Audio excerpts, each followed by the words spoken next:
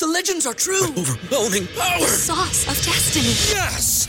The most legendary sauce has arrived as McDonald's transforms into the anime world of WickDonald's. The greatest flavors unite in all new savory chili McDonald's sauce to make your 10-piece Wick Nuggets, fries, and Sprite ultra-powerful. Unlock manga comics with every meal and sit down for a new anime short every week only at WickDonald's. Ba-da-ba-ba-ba, go! At participating McDonald's for a limited time while supplies last.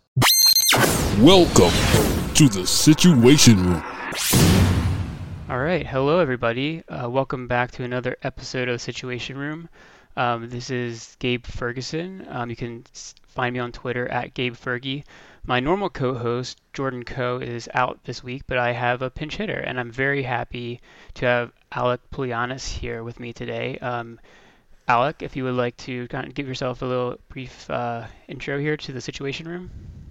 Yeah, man, we were talking before the show, and greatly honored to be the first, guest host on this show. It's one of the ones that whenever I see it in my podcast feed, I get excited. You guys do an awesome job, and it's definitely one of the best Ravens podcasts out there. I really appreciate the time you put into it. But I've been doing a Ravens podcast as well called Ravens Recap since 2019, which was a wonderful season to start, and just been loving breaking down the game with two of my long time friends. We kind of met through an interesting way and have been really close ever since, and we've been watching football together for a while and breaking it down, just like you guys. So, definitely appreciate being on the show. It's called Ravens Recap. You can find us on Twitter, Ravens_recap. I would definitely concur. Everybody should give Alec a follow on Twitter and listen to his podcast. He puts out great content as well. So we here in the Ravens family, we're all here to encourage each other and to build each other up. So getting more listeners out there is good for all of us, I believe. So I appreciate you coming on again, Alec. It's been kind of a crazy past couple weeks, both in real life and in Ravens life. So before we get into things, maybe we can just jump off into this past game. I know it was last Thursday, so a lot of us have kind of put it out of our minds a little bit. It was an ugly Thursday night game. Obviously, taking a loss, maybe there's a little silver lining in the other losses that happen around the NFL as well, so it doesn't sting quite as bad. Do you have some overall big picture takeaways that you wanted to share? Well, we talked about it, and I think a lot of Ravens fans felt this way going into the game, where the only way the Ravens could lose this game is if they shot themselves in the foot, and they got a real joy out of it. So they did a lot of that, and unfortunately, they just weren't able to overcome their faults. I think the nice silver lining of it all is that if the Ravens are being themselves, that's something that they can fix. That's on them. It's really promising to know that there's talent on the team to overcome and beat most opponents. And that's the thing that I think the organization and us as fans have to focus on. And how can we improve? And I think that's what we're going to kind of break into here with the Situation Room is let's figure out where we fell short and figure out how to mend that and move forward. So I always have this notion of lost tokens. And I'm like, honestly, I don't really care how we lose games. They always stink. And honestly, we're spoiled as Ravens fans that it's usually us doing the beating to ourselves. So, it could be against the Dolphins. It could be against, whoever. And it doesn't matter who you lose to. At the end of the day, the Ravens kind of beat themselves in these situations, and they can learn just as much every time. Doesn't really matter what the opponent was. Yeah, I full-heartedly agree with you. And in the end, a loss is a loss when you're looking at the columns of the wins and losses. It doesn't matter if it was close. It doesn't matter if it was a blowout. What matters is how you learn from that loss. What can you take away from it as a team? Can they make some interesting changes that we hope to see down the road?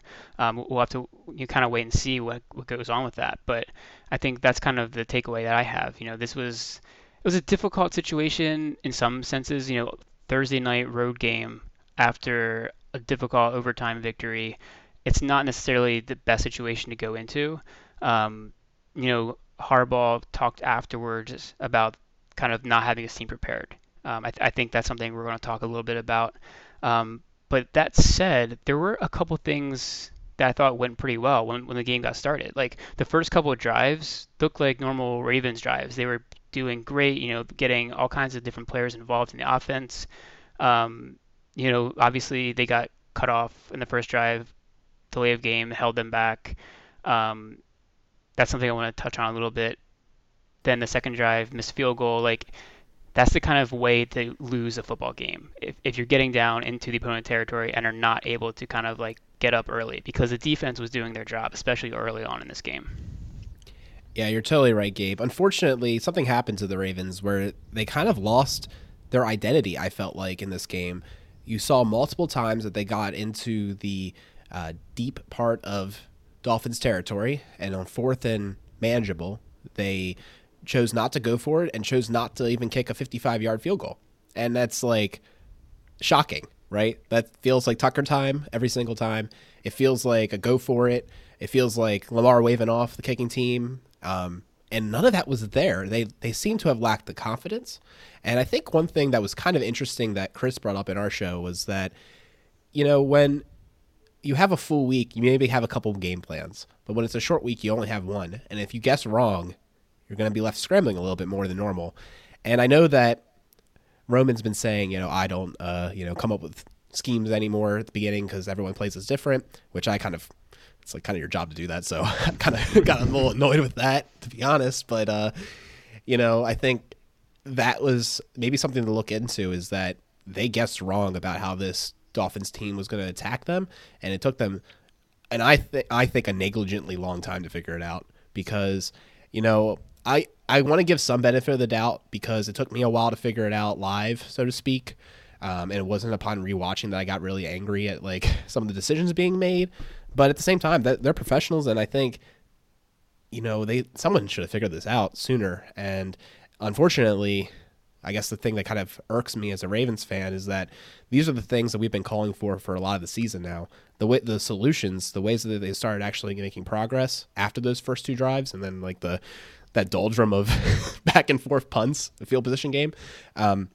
It's the same stuff, spreading it out, and it was super frustrating to see that. Yeah, I think this definitely is one of those games where you see all the opportunities and the opportunity lost of not being able to take advantage of the situations that they were in pretty consistently. There was multiple occasions where the Ravens got the ball around the 50-yard line because the defense had made a stop. They pushed the Dolphins backwards, and they got maybe a quick first down and then stalled. I think that happened at least twice, maybe three times. It was kind of like, who is this team, and what happened to that kind of aggressive mindset that we've seen before in the past. It seemed to be a very passive approach to this game, and maybe that's because of the short week. Maybe it's because it was hot and humid, and they just didn't have that. Those feel like excuses, but it's. I don't know. There's a lot of little things that went wrong. Like I mentioned the Tucker kick. For instance, I thought Sam Cook had maybe his worst game ever as a Ravens punter. Yeah. He had multiple short kicks that put the Dolphins in position, also in good field position where they shouldn't have been in. He could have pinned them several times when that didn't happen. I don't know what there's this. It just felt like a team that wasn't ready to play, frankly.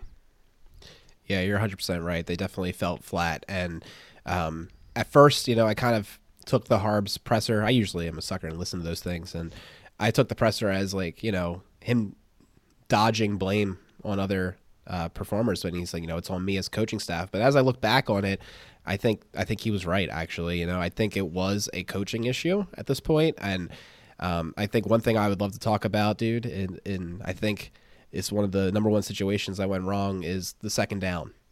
I think they are killing themselves this year on second down because, unfortunately, this Ravens team can't run the ball like they once did.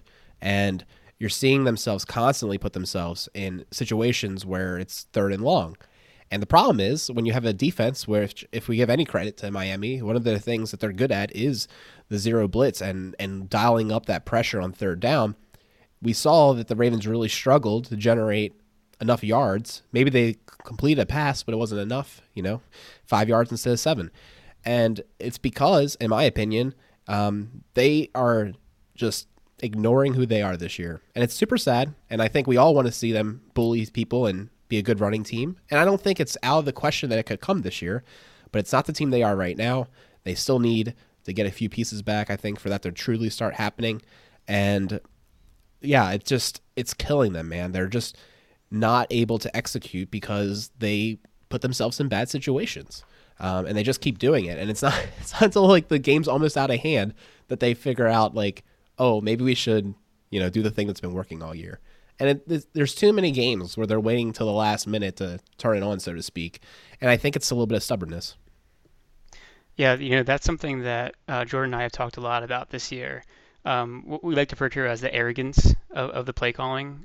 Greg Roman in particular. Yeah, that's great. He seems to have this kind of idea of, I'm going to call the plays that I think are going to work. And even when he's been shown repeatedly that they aren't working, whether that's a personnel thing because they have guys injured, whether it's a personnel thing because they're not executing on the field, whether it's a defensive scheme that's trying to take away those plays, any of those above reasons you have to adjust to, and that's kind of what NFL is. It's a game of adjustments, and it's not waiting to the fourth quarter to make those adjustments. It's one play later or one series later, and seeing what they're doing and having that ability to react, knowing what you can do to attack what they're doing. It's kind of like this evolving chess game, and I just feel like at times like Roman's playing checkers while the opponents are playing chess. I mean, he has this very simple idea of what he's going to do, while the other defensive coordinators are saying, okay, we're going to take away this thing, and we're going to make you do something else that you don't want to do. And to Roman's credit, at times this season, I feel like he has made those moves. We've seen them attack downfield when teams were kind of stacking the box. We've seen them at times attack the short, intermediate area when teams were taking away the deep stuff. This game, they didn't seem to have that answer. And whether that's because of the short week, whether that's because of just an off game for Lamar, I think it might be a combination of these factors. Also just a poor game plan going into it. I mean, there's been a lot of reactionary thoughts about the coordinators, not just in this game. I feel like there's been kind of like this kind of drumbeat of fire Greg Roman. It's happening in certain areas louder than others. Some people are going to defend him to the end. Some people are saying, why isn't he fired already? But I do think that there needs to be a real evaluation of what's going on here, because it hasn't been just this game where the offense hasn't worked. There have been a number of games this season where you're kind of like holding your head in your hands and saying, why can you not see what's going on? Why can you not attack it better? There have been entire first halves. I'm thinking back to the Colts game, for instance. That game was, I thought, one of the ugliest games I've ever seen until Lamar just went bonkers in the second half. I was hoping this game would be a similar situation. They look ugly in the first half, and then they kind of turn it on. That turning on never got there in this one. I don't know why. Yeah, well, they weren't doing the things that usually constitute the turn on, and I think it's because you were teasing about it on Twitter, dude. But I think you're on the money. It wasn't until they had a double-digit loss, differential or point differential rather, that they were like, all right, let's do it. And it kind of feels like that arrogance you were talking about, where they think they can play their game plan that's not working, even when the game's close, because they're like, well, surely once it starts working, this is going to be good. And I just think it's just dead wrong at this point. And the Greg Roman thing is super fascinating because I think he's grown a lot as a coordinator this year. I think we have to give credit where credit's due, that the scheme has been much better. But I think the thing that's frustrating is that it is better, and we know that we can do these other things. We see it, and it's the consistency and almost dedication to it that's missing. And I think one big thing to talk about too, overarching the whole game, was the tempo. They don't use tempo to their advantage, even though that's a huge thing in their back pocket. That is a byproduct of these comebacks, is when they start using tempo. And they're getting to the line too late, so they're doing these shifts with 5 seconds left, and you're wondering if they're going to have another delay a game.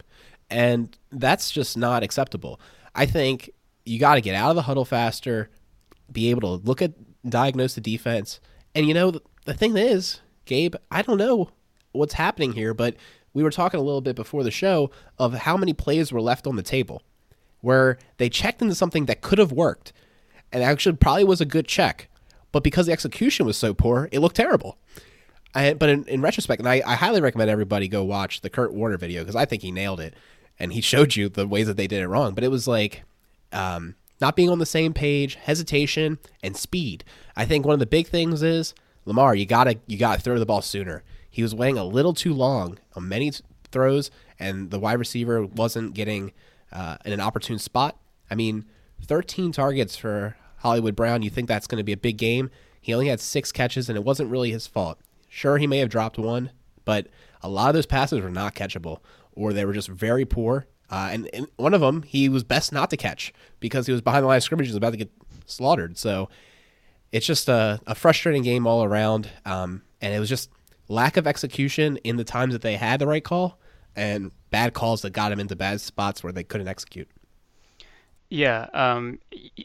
I mean, I think you're 100% right on everything you just said. And there's 2 things I really wanted to kind of highlight. One is tempo. And this is something that to me is probably the biggest issue I had with this game, where for everything that they were failing at, they were still able to sometimes get 1 first down or maybe 2 first downs. That's an opportunity to kind of put your foot on the gas and put the pressure on the defense as opposed to letting them, settle in and like get their game plan ready, get their players set up where they need to be. If you're moving quickly, especially if you're in a personnel group that you like, you can really take advantage of a defense. It's something that the Ravens have never really done well. And there's a few things the Ravens have never really done well. Yeah, Screen passes are one of them. Tempo is another thing. I remember going back, I don't know, maybe it was in like Flacco's like 3rd or 4th season, and they started talking about how the Ravens were going to start using the sugar huddle. Oh yeah, sugar huddle.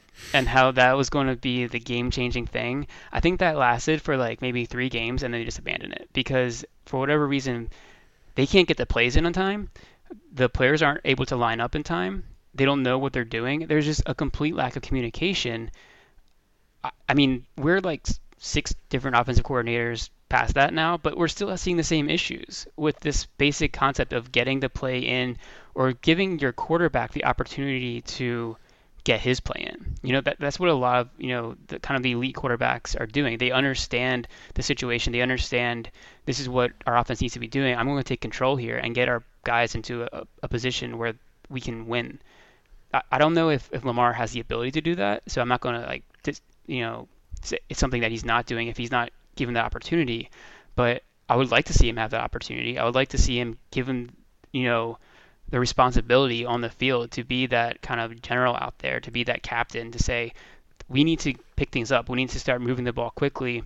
Here's the plays that I know can work in this situation, and we're going to, run quarterback power. Then we're going to hit him with like an RPO. Then we're going to hit him with, a deep out to Hollywood. I mean, just sequencing of plays is something that I feel is not working well in this offense. It hasn't been working all season.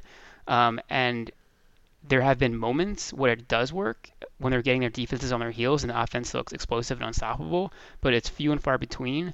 And I think it all starts with the ability to get the play in, like you said, or at least give the quarterback the opportunity to have a little bit more say in pushing that tempo. One concept that I've been trying to develop, is kind of a exclusive, first time I kind of said it out loud, so to speak, is that the opportunity cost of having some of these players in the game versus others, the personnel packages, right? So they're doing things with Tomlinson, they're having Ricard in, they're taking in players like Bateman, who I think is just having an outstanding start, and it's sad that he got injured and we didn't have him all year just to kind of see the whole arc. Hopefully he has a fully healthy season next year, but there's opportunity costs to having these different personnel packages out there, and they will not allow you to get some of the tempo you might want because you need to do substitutions in and out, and you're not able to get back to the line quickly. And I'm starting to wonder if they could have more success running the ball almost out of 11 personnel and not their heavy packages, despite the fact that their heavy players are good. They're quality at what they do, but I almost think that spreading out the defenders, making them have lighter personnel because they're worried about Bateman, they're worried about Duvernay, etc., could actually garner a better overall ability to block and create seams for this running team that they're lacking. They're severely lacking this year. And too many times we saw, I kind of alluded, when they spread the ball out, good things happen.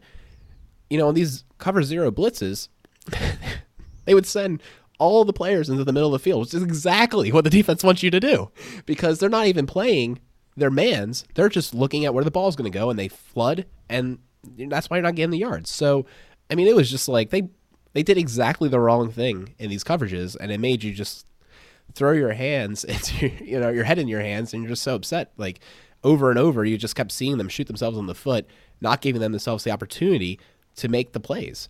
And I saw a couple times just the personnel packages being very questionable. I remember one third down, I saw Duvernay and Watkins is out there, and I'm like, those aren't the two guys I would choose.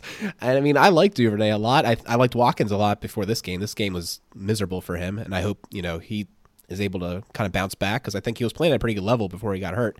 But yeah, it was just bad.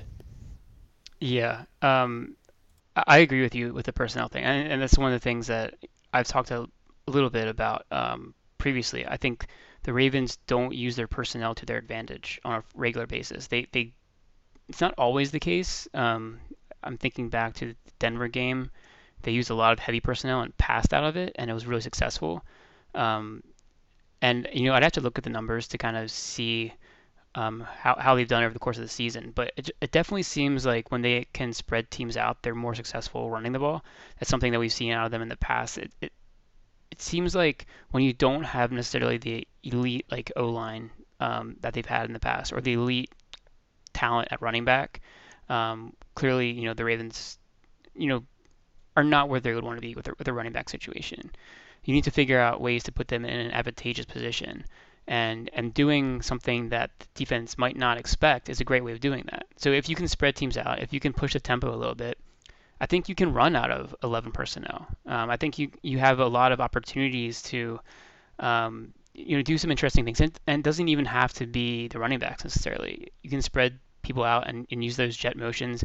You mentioned Duvernay. He's not the guy you want to see out there on third down. And I don't necessarily disagree with you, but when he got the ball in his hands in this game, he was successful on a couple of plays.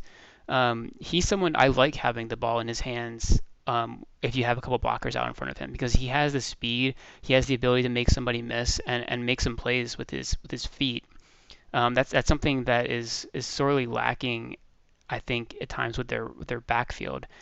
So I think Duvernay is someone who could have a larger role if the Ravens were willing to do that. Obviously, Bateman, he had one of his better games as a Raven. He's just missed getting in the end zone. I think he's going to get that touchdown sooner than later.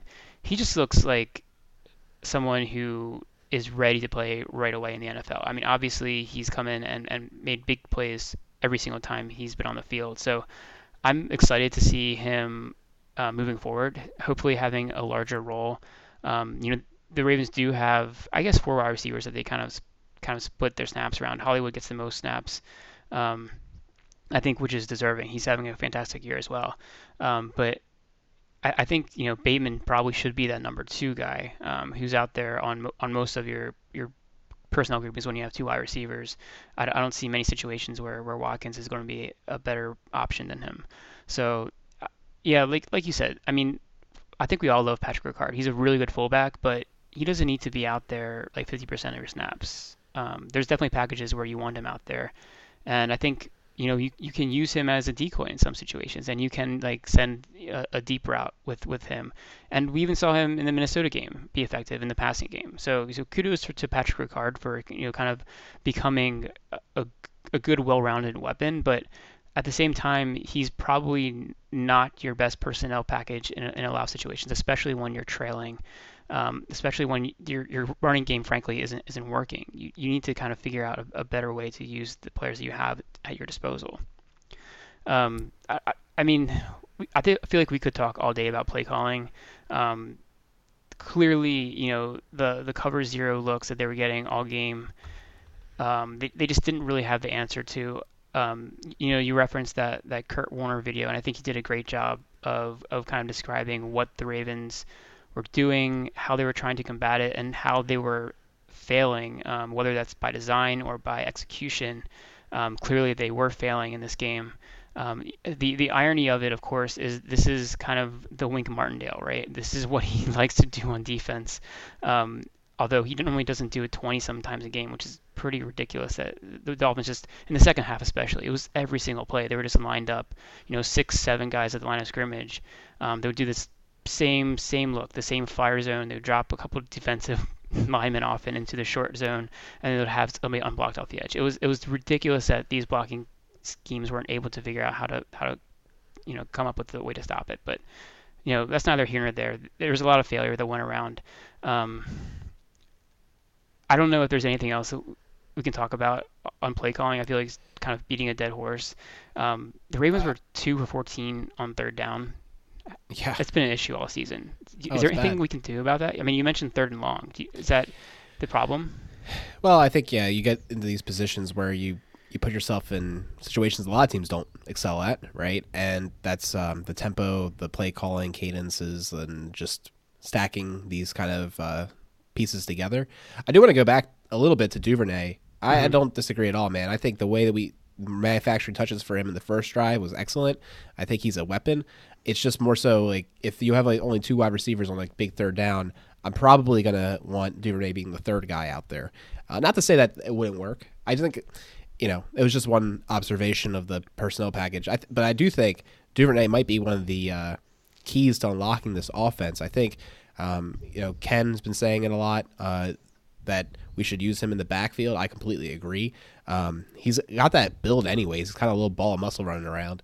And I think he'd be really exciting back there. And who knows, maybe they're working on it right now and they're not quite there and they want to bring it out eventually, but it's not quite ready for prime time. But we're seeing a little bit more of these design plays, a little, pitch to him as he jets across and other design plays. So it's coming, but I think there's just so many opportunities for them to kind of just get after these teams and make them pay. I think another thing, they take out Mark Andrews a lot. I understand he needs breaks, but the guy is playing excellent this year as a blocker.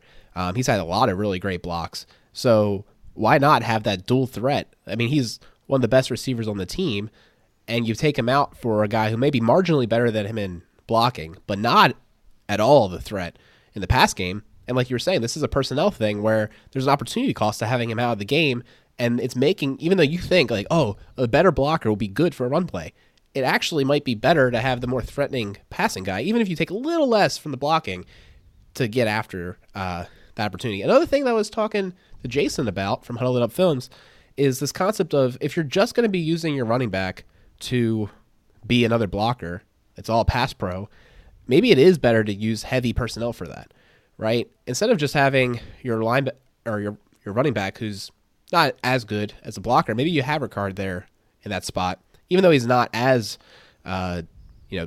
dynamic. Pancake Pat can still do some stuff, as we saw a week ago. So I think there's a lot of almost exploration that can be done on this offense that they seem reluctant to try. Yeah, I agree with you. I do think there's a little bit of a lack of creativity. They show flashes of it, and then it's not something they want to go to. I mean, even something as simple as we mentioned earlier, like using more tempo. That's something you can do maybe once or twice a drive. Just try it. If you're up, try it. If you're down, try it. Just do something to throw a curveball at the defense. Show something different. And that's not something that's really complicated. Yes, you have to have the communication, going well for the offense, and you have to be able to get the plays in. But I feel like that's a simple thing that you could, try to exploit. Like you said, using your personnel slightly differently. That's something that maybe they're working on. Maybe they're, saving that for the stretch run. Who knows? It's not impossible to imagine that they wanted to kind of keep some of their aces up their sleeve, so to speak. When you have the stretch down the stretch that the Ravens have, some of the games are going to be, pretty tricky. There's a lot of divisional games. They have some of the tougher out of division games as well. So maybe you're not trying to show everything on a Thursday night game to a 2-7 Dolphins team or a 2-6 Dolphins team. But I don't know. I do think that there, like you said, there's opportunity. We'll see if that changes. But the good thing is, I would say that the Ravens do have personnel on offense that I believe in. I don't think it's like a lost cause for this team to still be, one of the better offenses in the NFL. They just have to clean things up a little bit, and hopefully, this game kind of lit a fire under them. I was hoping that was the Cincinnati game, but maybe this game is a bigger eye-opening because they absolutely have much less margin for error now. It's a situation where the AFC North it's pretty close all around. There's some teams that also looked really bad, and we don't have time to talk about that. But you don't really have the opportunity to kind of fool around going down the stretch. Yeah, I think the last couple of things I would throw out there, I think you had in your notes, pocket movement, something we've been calling for. I know that it's been up and down the times that they've tried it, but I think that's a scheme that they could add to mix things up a bit. And also just, like you said, man, there's just a lot of stones left to be turned. Maybe they have some aces up their sleeve that they're holding back on. The AFC North's very interesting. I agree. We can't get into it right now, but everybody looks pretty flawed, and some people might be about to nosedive, which would be good for the Ravens, but we'll see. We play them soon, so we'll find out. Yeah, definitely agree with that. I know I mentioned my favorite term probably is RPO. Yeah. I feel, I haven't been tracking it because I feel like I don't know why, because I'm lazy, I guess. But Understand. every single time the Ravens run an RPO, it seems to be an effective play for them. It's never a big gainer, or generally speaking, but they're consistently picking up chunks, 10, 15, 12 yards on RPOs. They're running, they're hitting their wide receivers on these kind of like skinny posts or slants, a glance route, so to speak, out of the slot. And it seems like it's open almost every single time. It freezes the defender long enough to allow that passing lane to be there. I just don't know why they don't use it more frequently. It's something that is completely foreign to me. Why you can't see that something is working so effectively almost every single time you do it, and just you barely do it. I don't know. That's just one of those things that bothers me. It bothers me too, and I have nothing else to add because it's just one of those things where why aren't they doing it? Gosh, maybe one of the beat writers need to ask that question because I don't know. It's really questionable. It might be a rep thing. You to me, maybe the only thing I could maybe piece together is they only use it every once in a while, and similarly, they only practice it every once in a while. So they just lack that comfort level with it, despite the fact that it's been so effective. So it might just be a reprioritization. Going back to the arrogance thing, maybe they're just like working their butts off at practice, trying to like perfect the very vanilla running game. Like just these pieces. Like they think like, oh, if we get the fundamentals down, they're going to really start cooking. But instead, maybe the spicier RPO game is the actual thing that if they put some more investment into would yield more results. That's the only thing I can come up with is they're not emphasizing it in practice, so they don't emphasize it in the game plan. I mean, that very well may be the answer, and who knows? Maybe we'll find out. Maybe they're saving that also for later on in the season. But it's something that they've showed. They've showed it enough that I've taken note and said this is something you can do. It's in the playbook, and it works. And I'd like to see more of it. So I'll just leave it at that. I want to talk a little bit about Lamar because he's such a unique talent. When he's on top of his game, he's undeniable. The kind of ability he has on the field, and it's so fun to watch. But then every once in a while he just looks off his game, and it doesn't look good. I think that's true for most quarterbacks. It's not something that's unique to Lamar Jackson.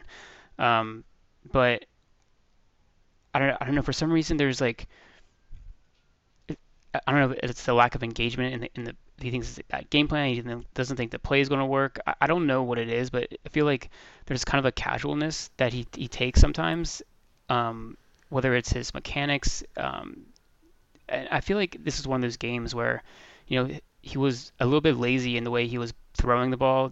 Like there's a lot of off-target throws.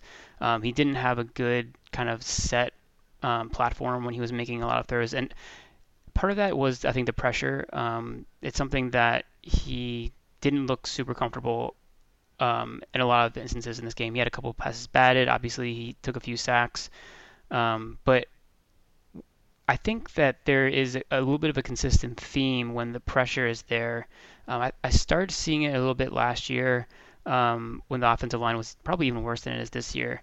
And he seemed like he was not comfortable in the pocket, not comfortable making the kind of subtle pocket movements that when he's on top of his game, he does effortlessly, and it looks amazing. And he's able to, keep his eyes downfield, find the player to throw to. He does that very well when he's dialed in, but there's times when he just looks frenetic in the pocket, for a lack of a better term. The movements are not subtle; they're very kind of almost violent, I would say. And it looks like he is kind of trying to decide: does he want to pass it? Does he want to tuck it and run? There's that indecisiveness, and I don't know. Maybe you have a different kind of take on it, but it's something that definitely showed up in this game, and it was a big reason why I think the Ravens kind of struggled moving the ball. For several games this year, I've noticed the same thing that you're alluding to, Gabe, and I think as Lamar has progressed as a pocket passer, and he believes in himself and to create these plays downfield, deliver the ball accurately, and he's proven it time and time again, he's a little addicted to it. And I think he is a little more hesitant than I've seen before to use his legs to get out of situations. Not to say he can't keep his eyes down the field, but he's engaging with the pocket longer than I normally would. And sometimes when you're watching the game, you're just like, dude, it's right there, just run. Like, I understand that the coaches might be telling you not to do that as much. You want to take those shots, etc. But it's there. And I saw a meme where Lamar's legs is the patchwork to the sinking ship or the leaking ship, and I was just like, yeah, that does add up to me, because he does seem to not want to use that weapon of his as much these days. I mean, I remember I said I looked at the 2018 film of him running around versus 2019. It's totally different. Lamar, he was looking to run immediately in 2018. It was a completely different attitude, and then 2019 and beyond, he's been a little bit more reserved. And I think 2021 version of Lamar, for many good reasons, is doing even less of that. But I think it's been a little bit to a detriment, because he's getting stuck. He's getting this collapsing pocket, and he had an opportunity to get out sooner. And because he hesitated to maybe try to deliver that throw, it's gone. So that's definitely something I'm looking for him to maybe tune a little bit better for the situation at hand, where he doesn't have the All-Pro to his left and maybe Villanueva or somebody, McCary, somebody doing a better job on the right-hand side. And just like that comfort, because in the middle of the offensive line has been pretty decent, all things considered. I think Powers is a little bit, in my opinion, overstayed his welcome. I'm looking forward to Cleveland getting healthy. I think he'll bring a little bit more in both sides of the ball, to be honest, both running and passing. But I just think overall, you're looking at a Lamar Jackson that's trying to figure out his identity going forward as a pocket passer versus running, and a little bit at war with himself. And it's almost when he stops thinking as much and just doing that he starts playing the best, which is interesting, because I do see that casualness you're talking about, which almost feels antithesis what I just said. When he's more laid back, it would be better, but it seems like he needs to be in that stressful situation where he really gets that gamer on, and sometimes he's just a little more apathetic towards the situation. I agree with you 100%. Yeah, I feel like we've seen that come out kind of in these games where they've been down. He's kind of hit that MJ mode where he's like, I'm just the best. I'm the best athlete. I'm the most competitive person here. I'm going to win this game, and there's nothing you can do to stop me. That, I don't know, for whatever reason, he didn't seem to get there in the Dolphins game until they were down 2 scores. And then we started seeing them moving the ball a little bit better. But it's. I mean, going back to the previous game, the Minnesota game, he scrambled or ran the ball 21 times. That he had 120 yards rushing in that game. I don't know. Maybe his legs were tired, honestly, after that performance. Because that's a big thing to talk about, dude. They played a lot of snaps that game. Yeah. And then a short week. It's something we talked about going into it. That was one of the biggest offensive performances over time, et cetera. And, yeah, unfortunately, I think there was a lot of things that we could identify before the game of how it could go wrong. but we were just like, surely they won't all go wrong. And I think if one of them didn't go wrong, the Ravens come out with the victory. But unfortunately, they did all go wrong.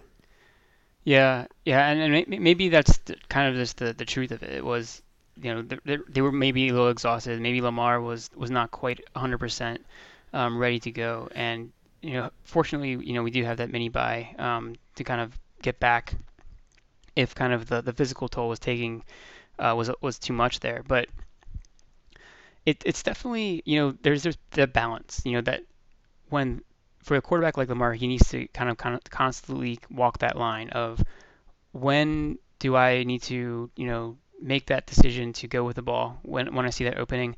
I think it's been tougher this year too because teams have actively been trying to take away the ability to scramble. They've been kind of dropping their defensive tackles in kind of like a muddy kind of pocket push where they're not really being too aggressive and getting upfield. They're letting their kind of defensive ends run past the offensive tackles and kind of muddy the pocket that way, force Lamar to feel pressure, step up into a pocket that's not with the defensive tackle that's kind of looking for him to do that. So I think defenses have been actively trying to take away his ability to scramble. That said, there's still some times where I feel like he's probably made the wrong choice both ways. And in 2019, I feel like he made the right choice like every single play, and it was amazing to watch. He had a much cleaner pocket also, so it didn't hurt. Last year, he was a little up and down. I feel like he definitely got into gear in the second half of the season, and then this year, obviously, he's been incredible for most of the games. But the reality is, there's a lot that's being put on Lamar Jackson, and one of the things I wanted to talk about, we don't have to spend too much time on it though, was a stat that Pro Football Focus chart called allowed pressure, and it kind of is this in a nutshell where they talk about is the quarterback kind of inviting pressure onto himself? Is he holding onto the ball too long? Is he moving into a place in the pocket where there wasn't pressure into pressure? Kind of that kind of thing. And Jackson has the second most in the NFL, behind only Patrick Mahomes, who obviously is also a really good quarterback, right. And also tends to do things that are a little abnormal, often working well, not always working well. But that's the kind of thing where it's part of what makes Lamar great. Is he at times he's like going to hold on to the ball longer. He's also I think third longest at time to throw, so he is holding on to the ball a lot. So a lot of the times the pressure that gets to him isn't necessarily the fault of the offensive line. At some point you have to get rid of the ball because the offensive line can only hold their blocks for so long. So it's an interesting conundrum because part of that uniqueness about Lamar Jackson is what allows him to make the exceptional plays, whether it's a scramble for 30 yards, where it's moving around and buying time and finding someone downfield, or if it's just just finding the easy route on some of these plays where there's a guy underneath who needs to get the check down. I don't know. It's kind of an open-ended question because I feel like it's a knife that cuts both ways. But maybe there is room for a little bit more getting the ball out fast. Kind of like here's the ball out of the snap and 3 steps and the ball's out, or maybe not 3 steps because he's in shotgun a lot, but you know what I mean. Like getting the ball out quickly and short routes. Is that something that you think could work? You think it would be beneficial, or do you think it's just taking away from Lamar Jackson too much? It is definitely kind of goes back to that war I'm talking about inside of his head where he's trying to decide, am I holding on to the ball or am I going to escape and use my legs? But no one's been asking, maybe not no one, but a lot of people have been maybe asking for it, but I've been asking for it a lot. I think the short passing game is one of the keys to this offense, getting the right tempo and just taking some of the pressure off Lamar. Greatest playmaker in the NFL. I honestly think I can say that with full confidence. There's nobody that can put a team on his back quite the same way as Lamar Jackson. I mean, the guy, I didn't check where the stat is right now, but he's almost the whole offense between the running and the passing. Like, it's going through him. So I think, though, at the same token, you've got these weapons that they invested in with Hollywood Brown having the best season of his career This is the breakout that we were all hoping for. It got teased by it at the end of the last year, and it's been full on this year. You have Mark Andrews, who just got paid and has been playing pretty darn well. I think he's upped his game a bit. And then you've got Bateman on the new addition, just kind of coming onto the scene the last couple of games, also playing really well. And I just advocate for them to find ways to get the ball into these playmakers' hands quickly, let them create, and allow Lamar just to relax. And it's not all on him. And I think that would go a long way. Yeah, I agree. I think especially, when you're trying to get things going early in the game, a lot of times the Ravens, I think a lot of people have talked ad nauseum, the slow starts. Can you get some quick passes, get Lamar into that groove? Maybe, like we've said previously, use some tempo. Just kind of get the offense rolling a little bit, and then you can kind of maybe let Lamar ad-lib a little bit more. Let him kind of do what he does best. Whether it's running with the ball, there's so many options I feel like that are at Roman's and Lamar's fingertips if they know how to properly harness them and if they know how to use them at the right times. I feel like, I mentioned the sequencing of plays earlier. I feel like that's something where Roman really struggles. The play designs are often really good, but the play calling and the sequencing of those calls doesn't always add up. It's often very predictable. I've harped so long about passing on first down. They finally started passing more on first down this year, to their benefit, I would say. Maybe not so much in this game because they struggled passing it on any down in this game. But even when they passed on the first down in this game, I feel like it was pretty good a lot of times. They were able to get quick first downs when they were doing that, and then they would get behind the chains a lot of times because they would run for a yard, and then they would be in a obvious passing situation, and they were unable to convert. That seemed like a pretty consistent theme. Anyway, I don't know. Do you have any other thoughts on Lamar in this game going forward, or what you saw in him in this particular game against Miami? I have confidence in Lamar bouncing back. I think that's overall what we have to say. He's still one of the best players in the NFL, and I think he was talking about it in the post-game press conference where he said, we just have to stop thinking as much and just go out there and playing. And I think that's definitely a big part of it going forward. And I have full confidence that they'll get it figured out. They're professionals. They're really, I think they're one of the best teams, man, in the NFL. I still believe it. So, and that's not just the homer in me. I think it's just obvious when you watch the games. They're built a little different. They're a little bit more resilient. And honestly, despite the fact that they've had almost no generated turnovers, I mean, they're 29th in the NFL in turnovers generated by the defense. They're 27th in turnover differential. So they're just not getting that side of the ball to help them. So they're kind of playing from behind constantly because they just don't have that this year. And maybe it will turn. I know that turnovers are really hard to – they're not sticky, just kind of like the sack. But they're and maybe this is the transition into the defense. They're almost not playing with enough sound fundamentals to be worried about turnovers. They're not in the right position, and this is where they get blown up for these huge plays that are I keep calling them the strokes of our defense. They will be brilliant and just looking really solid, and then they'll have a huge gaff that they can't recover from. They're already in field goal range. I mean, you can't expect Calais Campbell to get the stunt called from Broderick Washington every time. That was a one-time gift. You can't. That's not what you lean on. So, you give up these 50-yard plays and then you're just screwed. And those are the breaks. And unfortunately, I mean, gosh, they only gave up 15 points, Gabe. Tell me the last time you heard the Ravens defense gave up 15 points and you're like, the Ravens are going to lose that game. It's been years. They should be able to score 15 points, no problem, but not this game. And of course we gave them one, gave them the easy touchdown. Yep. So it's really frustrating. Yeah, this was a frustrating one because overall I thought the defense really played quite well in this one. And you mentioned it with the explosive plays, and that's been the Achilles heel all season. Yep. It's been a constant theme, and I really think it's come down to two reasons why those plays have been happening. One has been assignment breakdowns in the secondary, where there's a defender who just doesn't know what he's doing, or is it in complete wrong place. And we saw that happen twice in this game. The other factor has been the missed tackles, which especially earlier on in the season, I think right before the bye we saw that in the Bengals game. That was one of the ugliest displays of inability to tackle and blown assignments in the same game. It was a combination of both, and that led to some problems. Obviously, that was probably the worst defensive game the Ravens have had in quite a while. But those things I think are fixable. That's the good thing, and the personnel I think is still good on that side of the ball.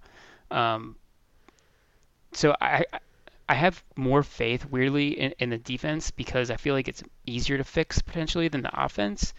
But I don't know. From when you look at the way that the two sides of the ball have performed this year, the offense have well outperformed the defense, I would say. But it's just it should be easier to fix on defense. They have guys. They have players who are playing better. I was on Ken McCusic's podcast. I guess it was after the Minnesota game. We're talking about defense, and we just talked about the addition of Josh Bynes and what he's done to the team and how big of an impact he's made coming in and taking over that middle linebacker position. And he's kind of reinvigorated Patrick Queen into a player that is out there making plays. Maybe we should talk about how the positives about the defense real quick. Oh, sure. End the podcast with some high notes instead of just the sadness that we've been discussing. Oh, for sure. Yeah, you're 100% right. Bynes has been, yet again, the savior. The running gag on my show is I owe him a beer. At this point, I owe him a keg. I may owe him the whole bar. But, yeah, he's been a savior at the middle linebacker position. He's allowed Queen to play his best ball as a pro, and that's just awesome. And I think what we're seeing is, I remember I charted it for the Minnesota game, but I didn't do so. I looked at it, but I didn't say it out loud. But basically, you're sacrificing this game much more. So against Miami, a few more, but only 9 snaps against the Vikings of Queen being out there, and you're getting, 130, 140% of the Queen you were getting before. I mean, you're getting a lot more dynamic plays. He seems to be happy. And the other thing that's, I think, super important is that Queen seems happy that Bynes is succeeding too. So he just seems happier overall that the defense is doing better with him in this other role. And I don't think he's upset that he got demoted, quote unquote, because I think he can play that position eventually. I still believe in his growth. He's a very, very young player, kind of similar to Lamar in that way, that he was just super young out of college. And he has a lot of upside, and maybe we'll never see the full upside of Queen because he'll finish his rookie contract and go somewhere else because someone wants to pay him $17 million like Mosley. But, maybe he'll turn it on sooner rather than later. And I don't think he'll ever get the middle linebacker position back this year unless something happens to Bynes, and I sure hope that doesn't. We're already so battered and bruised. But I think, yeah, you got to be happy about that. Another thing I'll throw out there is that Calais Campbell is having one of his best years as a pro, and that's saying a lot because he's an all-pro. The guy is playing so darn well, always making impact plays. He's the guy on the defensive line that you can count on. We thought that Madubuike would have this big breakout year, and it's been very hit or miss with him. But for all of the plays that we thought he could contribute, I've been seeing out of Calais. I think he's playing way better this year than he did last year. I don't know why that is. I know he was a little banged up last year. Maybe that's it. That's the answer. It's very simple. But Calais has been playing extremely well. Yeah, Calais Campbell has been incredible. He's been by far, I think, the Ravens' best defender, the most consistent defender, game week in, week out. It's crazy because the stats just haven't been there. If you look at like sacks, he doesn't have a sack on the season, but I don't know if he leads the team in pressures. I think Owe leads the team in pressures, but Campbell, I was just looking at one statistical place that was counting him. He has 26 pressures through 8 games, which is pretty good for a interior defender. I mean, it's not like Aaron Donald, and he does come out a little bit more than some defensive players do, or just some defensive tackles do. All last season, he only had 25 pressures, which, I mean, isn't bad for a Ravens defensive tackle, but he's on pace basically to double what he did last year. I think the sacks will get there eventually. He's gotten some of the quarterback hits. He's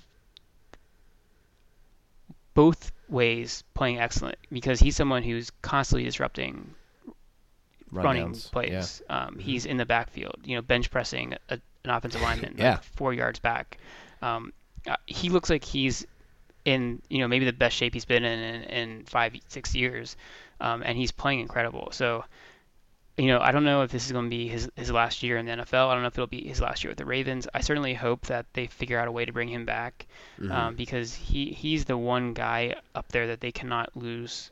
I mean, you mentioned Madubuike. He's been, a little inconsistent. I think a lot of people thought he was going to have a breakout year based off some of the things he did in the his rookie year. Some of the things we saw from in the offseason. I feel like he got into really great shape, but he just hasn't had that like snap to snap consistency that Campbell's had. And I think that Madubuike can continue to grow into a bigger role, and he's gotten a little better in the past few games, I think. But just having those two in there has been fun to watch. The defensive line has definitely stepped up, even in the absence of Brandon Williams and Derek Wolfe, who unfortunately we got the news today that he's going to be out for the rest of the season, which I'm really disappointed in, just because he was such a big factor for the Ravens last year in their defensive line. When Campbell was hurt, when Williams was hurt, Wolfe was the stalwart of that line, and he held them together and kept them, performing at a high level, at least as far as run defense. He was just a really, really impactful player. So not having him out there this year is definitely going to hurt. But it does give a guy like Broderick Washington, some opportunities. He's kind of been like a limited snap so far, but maybe he'll get worked in a little bit more down the stretch, so they can take some of the load off of Campbell. Once Williams get back in there, they'll probably rotate him a little bit more too. But I'm just glad that the Ravens were able to acquire Campbell, and that he's been such a fun player to watch. Yeah, absolutely. I think Campbell's been just a huge addition. I agree with you that I was kind of surprised. There was a couple of games where Broderick Washington was cut, inactive, healthy inactive, and that was surprising to me. There for a while there, obviously the devastating news with Malik Harrison, getting shot and having to miss now at least 3 games as he recovers from that. They were activating 5 inside linebackers, and I was kind of scratching my head because I think they needed that rotation on defensive line to just make sure everyone was as good to go from a snap count perspective. And I've seen since they've had the extra defensive linemen, I think they've been playing better. So I hope that they keep that up. And if we also just kind of talk about personnel a little bit, a head scratcher on my end is the Jimmy Smith utilization the last 2 weeks post-bye has been really low, and it makes you wonder what the deal is.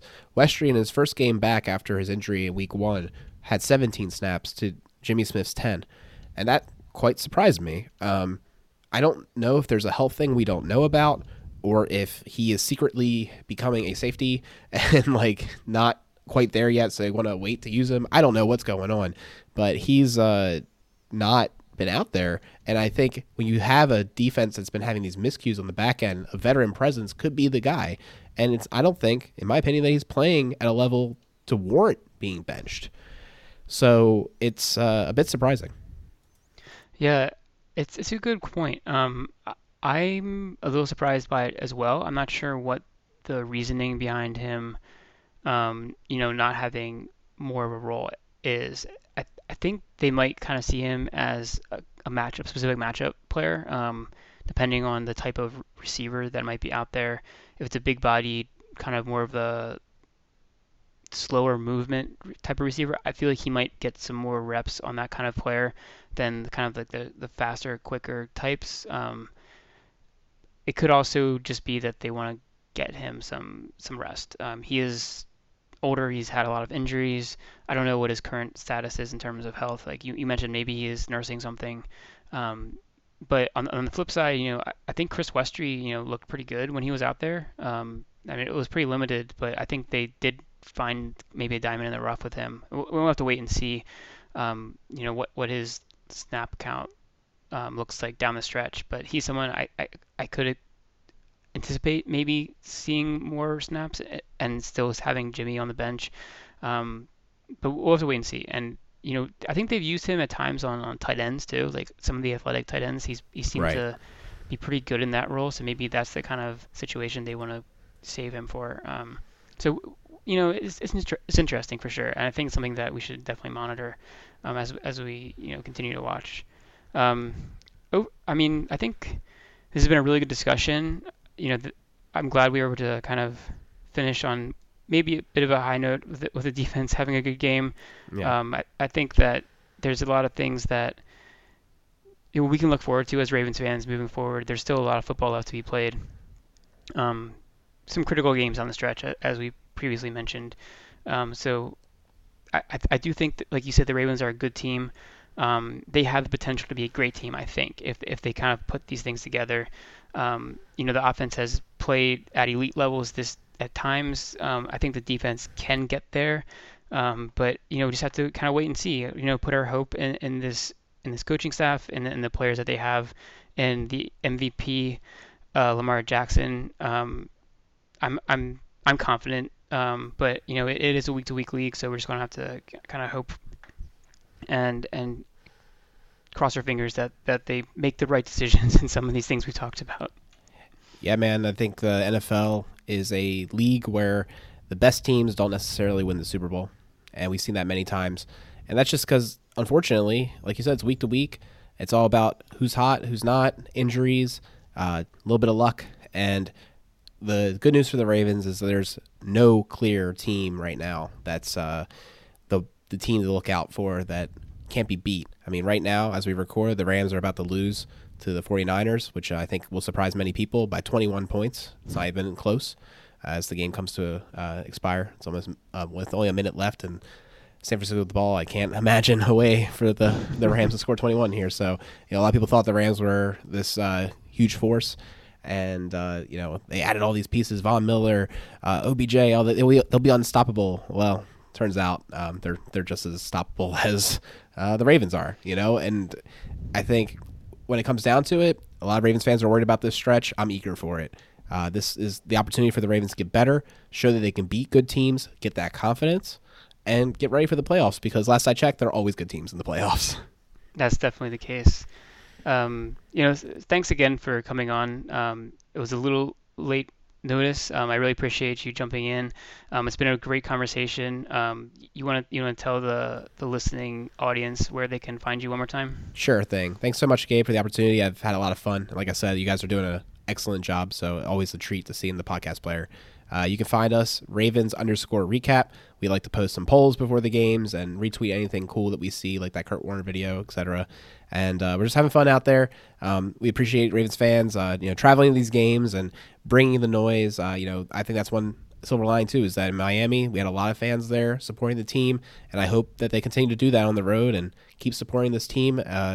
Don't lose the faith, believe, and good things can happen. Definitely true. Alec is a great follow on Twitter. If you don't follow him already, I encourage you to do so.